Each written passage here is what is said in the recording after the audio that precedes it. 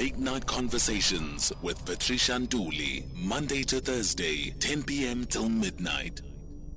Social Conversations. It's a 16 minutes after 10. Let's welcome a mental health expert and a clinical psychologist, also a co-owner of Panda, an app that helps you with mental health, Allan Sweidan. Thank you very much for joining us, Allan. Happy New Year. Hey, Patricia. A very happy 22 to you as well. I hope it gets better from here. Let's hope so too for everyone, right? Because it's been quite a difficult 2021, and we've entered the new year on nationally a very sore point, a hot point, fires, deaths, and it just hasn't been a very great way to start it. So I'm hoping the rest of the year is going to be much, much better. I hope so. Well, yeah, what a way to start the year. Let's hope it gets better from here. So we're talking today about dealing with addiction, and I was saying that addiction goes all over and above just, substance abuse or being addicted to substances that are illegal. Some people are addicted to small things like biting of nails, and they really can't live without chewing on their fingernails. There's other addictions that we look over them because they don't get us into trouble per se. But addiction is addiction at the end of the day. Am I correct? I think that there's two really important aspects when it's addiction clinically. The one is that you need more and more of a certain substance to make you feel the same way you did when you first had it. So you kind of increase that you use. And the second thing is that when you don't have it, you go through some kind of painful withdrawal or detox. And I think those are the two sort of most important things we think about as psychologists or as mental health practitioners when we think about, kind of proper addiction as such. Otherwise, you're talking about habits or dependencies or abuse of things, but not necessarily addiction. All right. So for my life as a child and a teenager, I was not addicted to biting nails. It was a bad habit. Thank goodness I stopped. That's why I mentioned it. So when it comes to addiction, what is there something in the brain that triggers it? I think there can be lots of things that sort of trigger addiction. But let's talk about the different kind of substances. So really, you've got uppers, which are things like amphetamines, like speed or cocaine or caffeine. Those are the three most common uppers. You've got downers, which are the opioids, generally speaking. Like things you find in medications would be codeine, like Sindel, or red Sinutab. I'm trying to think. Stow pain tablets. Some stow pain tablets would have codeine in it, and those actually are the same kind of drug as what you'll find in heroin or opium. And those are the things that take us down in the same way that benzodiazepines or sleeping pills or sedatives take us down. And believe it or not, people are addicted to downers as well as uppers. And then you've got hallucinogens, which are things like acid and some ecstasy and marijuana. And you've got alcohol as well. So those are the substances that most people are kind of addicted to. Now, for one to be addicted to something, what does it take? And I ask this question. I'm sure there's a lot of people who've tried smoking cigarette, for instance, nicotine, and they tried it and they didn't get addicted. They stopped. They didn't like it.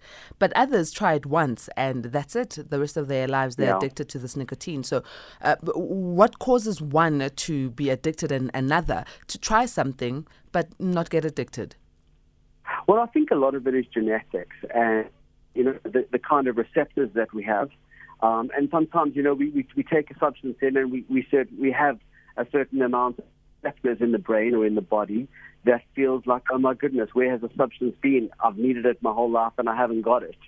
And suddenly, you become dependent on that thing almost immediately. This can play a big role. But there are other reasons why people get addicted to things. I mean, I think that if you've been through a trauma or you're going through a difficult time and you start taking a medication, that's quite sort of like innocently, like a sleeping tablet or something else, things like certain substances just kind of breed addiction in the way that we talk about it, because you will always need more of those kind of substances, and when you don't have them, you feel some kind of pain when you don't have them. So it can be very different things that get us addicted. The most addictive substances that I've ever seen working in rehabs are heroin, the opioids, and crack cocaine. And I think that there's no good reason why you could ever become addicted to those things. You'll just take them, and I think that what I found is that most people who take them get addicted to them almost immediately. They just have such a powerful effect on our systems. A-teamers, let me open up the lines to you. What sort of addiction do you have, if you've got one? Are you getting help for it, or are you seeking help for it? And if you've got questions, please call in on 011-714-2006, or you can WhatsApp a voice note or a message on 0614-104-107. SMSs go to 41391. Perhaps it's a family member or a friend or a colleague that's addicted to a substance, and you don't know how to give them support or help or urge them into the right direction. Please also contact us. So, Allan, when it comes to these addictions, how do we support someone? And when should we be stepping in as family, friends, and colleagues to support that person? Well, I mean, I think, a lot of people use substances that can be addictive, and they use them in kind of a way that doesn't really affect their lives. A lot of people drink. I mean, a lot of people in this country drink, and it's not necessarily a problem. You can take sleeping tablets, and it's not necessarily a problem. You can take pain medication, and it's not really a problem. And even marijuana now is decriminalized, so you can use that without it becoming a problem. For me, I've always thought that, you slip into something, that we can call addiction, or that we can call problematic use, let's say, when it starts to affect your relationship with the people that you love, your relationship with your work, your ability to kind of be productive during the day, and then your relationship with yourself, with your own body. So when you're doing something and it's negatively impacts on one of those three major parts of our daily lives, and you don't stop, I think that's when you might be slipping into something that we would call addiction. Sure, yeah, and obviously we don't want people to perish because of their addictions, especially to drugs that are very hardcore. When people go to rehabilitation centers, are the rehabilitation centers all geared to support our people? And I ask this because I've heard of a lot of cases of people going to rehab, running out of rehab because they just can't cope, or going to rehab and coming back into society and still taking the same substances. Yeah, well, I didn't really answer your last question. Yeah. I'll try and answer them both now. So, the thing about addiction is that if somebody is addicted to a substance that sort of alters their mood in a certain way, and they feel pain when they don't have it, it's really hard to try and convince them to stop using, because the motivation really just isn't there. We try and avoid pain as much as we can. So, if you're telling me that I've got to stop doing something and it's going to be causing me a lot of pain, the short-term sort of motivation is not to stop using. And I think it's really hard. And I think that one of the most difficult things, whether it's someone you love or someone that you're treating, is to try and motivate them to get well. And you can do that with a variety of ways. And the most extreme way is kind of tough love. If it's somebody that you love, where you just say, listen, these are my boundaries, and if you break those boundaries, then they're going to be kind of severe consequences. And it's very hard for families and for people that are in relationships that are loving to actually practice tough love. But sometimes, you do have to go there. With rehabs, there's kind of, I suppose, you can break rehabs into two primary groups. The one that would see addiction as a disease, and ones that would see addiction as some kind of moral failing. And I think that from my own personal perspective, I think that addiction should always be viewed as a disease. And there's not to say that you have to take a light approach to the person that you're treating or the person that you love, because obviously they're doing something that can be very dangerous to themselves. But I think we have to understand that people need help to stop using what they're using. And the rehab that you were referring to, where people talk about it as being too hard, I would think those are the ones where people believe in kind of cold turkey, or that you just need to find religion, or that you just need to believe in hard work, or whatever it is. With these rehab, see addiction as some kind of moral failing. But without sort of going on for too long about it, I think that if you find sort of a rehab that believes in dual diagnosis, or that that addiction is a disease, and they help you through the withdrawal, I think that your chances of kind of living a more normal life post-treatment are much better. Let's go to some of our A-teamers' voice notes. Hi, Patricia and your guest. It's Lutando here in Cape Town, Parklands. I've also been suffering from alcohol addiction for years now, and it's ruining everything. I've lost jobs, I've lost relationships, I don't know. I've almost lost everything. But now I'm seeing a psychologist and a psychiatrist. I'm also part now of the AA group. But still, it's hard. It's hard to stop. It's really hard, and it's just messing everything up. Sister H, me two type of addiction, sister. Smoking cigarette too much, and I can't live, and I need help. And two, I like sex too much, and I think it's an addiction, because sometimes I also, when I'm alone, I'm trying to do masturbation. So I don't know if it's an addiction or I don't know. Can please your guest must tell me what must I do? Happy New Year, Patricia and the crew. Zama here.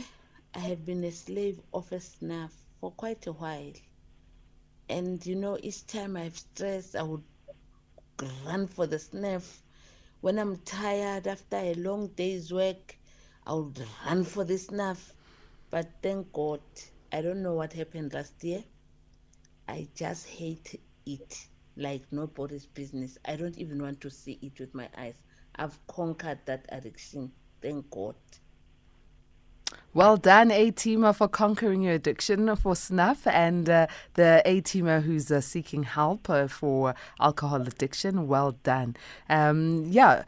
Let's come back to you, Allan. We've heard 3 voice notes, 2 conquering, or one conquered, one on the road to conquering, and the other one still needing help. What's your advice to all 3 of them? Well, with Lutando, alcohol addiction is just so common. And one of the reasons is how much we've normalized alcohol into our lives. And, alcohol is such an addictive substance, really. And if you're trying to quit, and almost everywhere you go, people are drinking around you, I think that it makes it that much harder. So I'm very glad to hear that he's under the care of a psychologist and a psychiatrist. There are medications that he could take that will help him take that edge off. But, probably for the rest of his life, he'll be faced every single day probably with somebody around him who is drinking or with alcohol around him.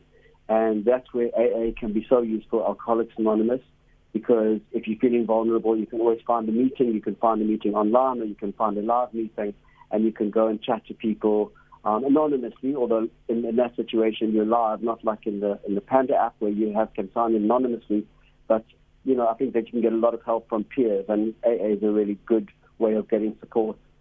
The other 2 we spoke about tobacco addiction or nicotine addiction. Nicotine's it's a stimulant, and people do get addicted to it. And it's such an unfortunate addiction, I think, because it doesn't really kind of improve your mood, really. And the reason why it improves your mood is because you feel pain when you don't have it, and so when you do have it, it's more of a relief than anything else. But if you think about people who start smoking, it's terrible to start smoking. It just tastes so terrible, and your body feels so sick afterwards.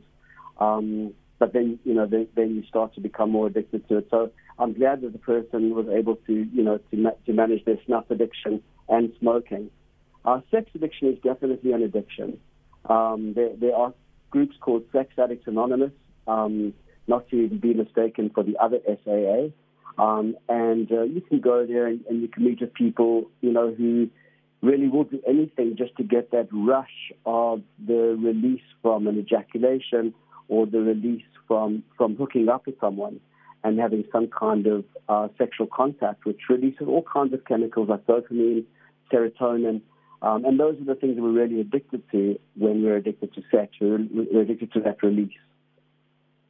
So as we wrap up, where can people get help for their various addictions?